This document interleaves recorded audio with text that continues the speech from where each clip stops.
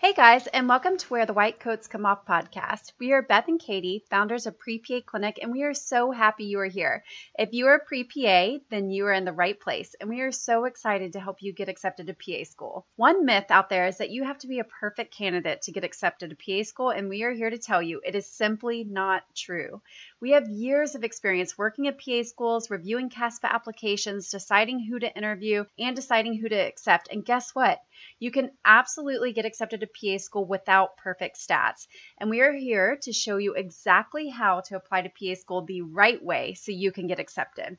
You have probably heard about our application to acceptance course, also known as A to A course, and have seen the testimonials from all the applicants that have been accepted because of this course.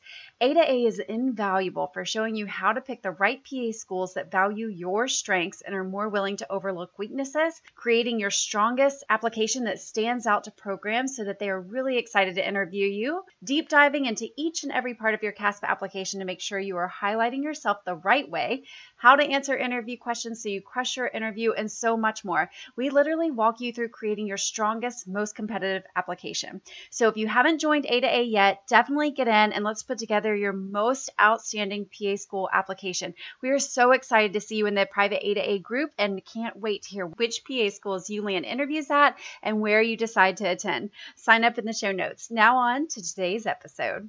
So today we are talking about CASPA mistakes. Specifically, we're going to talk about the top 3 CASPA mistakes that we see students make over and over again that can decrease your chances of getting into PA school.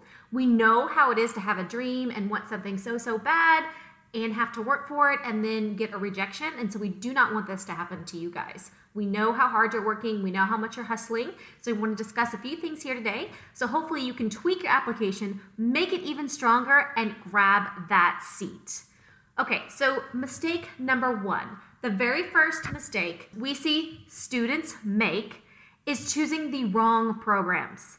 It is so important to choose programs that match your background, that match your experience, and that match your strength. This is truly the number 1 mistake we see students make all the time. In fact, when we first started our business, one of the first things we did was poll all of our past students and say, hey, what advice would you give yourself now? What advice do you wish you had known before you started applying to PA school? And overwhelmingly, this was actually the answer. I wish I had looked at schools outside of my geographical radius my first time. I wish I had researched more programs and applied to different programs my first time. I wish I had known how to find the perfect school that matches me. We heard all these type of things. And we've also seen it with a lot of our clients as well. You've got to choose the schools that are right for you because that's just going to increase your chances of getting in.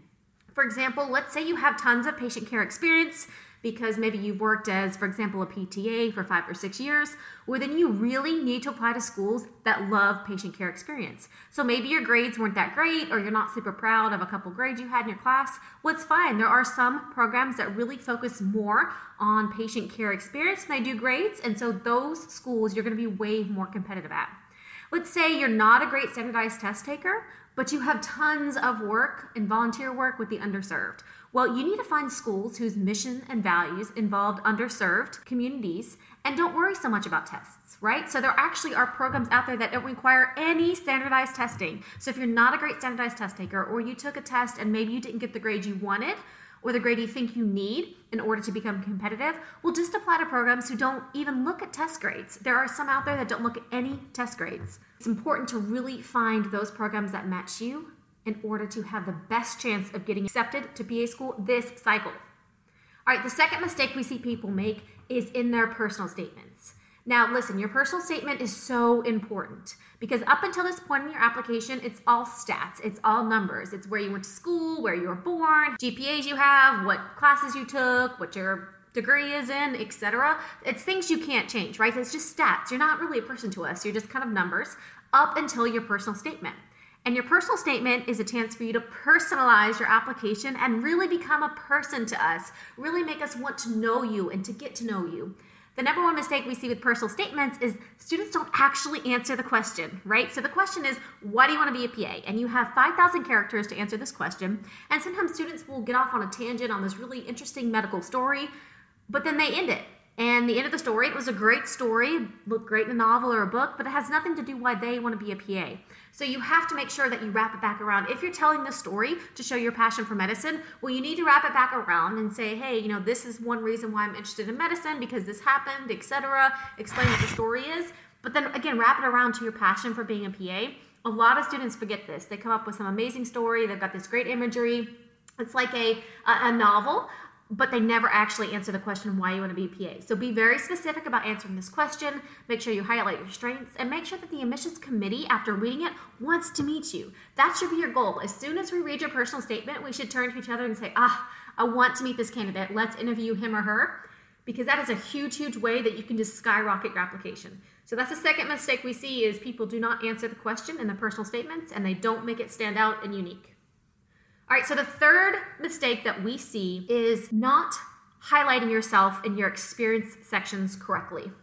So what I mean by this is you have a chance to put in what kind of work you've had, whether it's PCE or HCE. You can put your volunteer in, you can put your shadowing in, you can put your leadership in, which is great, and you should definitely add all of that. But the problem is a lot of times students do not add it correctly. So in each experience, you have a little box that you can put some details in. And it does have a character limit, but you are able to put a few sentences in. And it's really, really important that you put your most hands-on clinical duties first, that the things that are your biggest strengths first. A lot of time people want to end the paragraph with the things they think are most important, and that is the exactly wrong thing to do. Usually by this time in the application, sometimes people skim these sections, so you want to make sure you grab their attention right away. So you want to put your strongest hands-on clinical duties, or things that you're most proud of, the most important aspect of whatever experience you're listing first. Okay, you want to grab our attention first, and that way you can really, really highlight your strengths and stand out.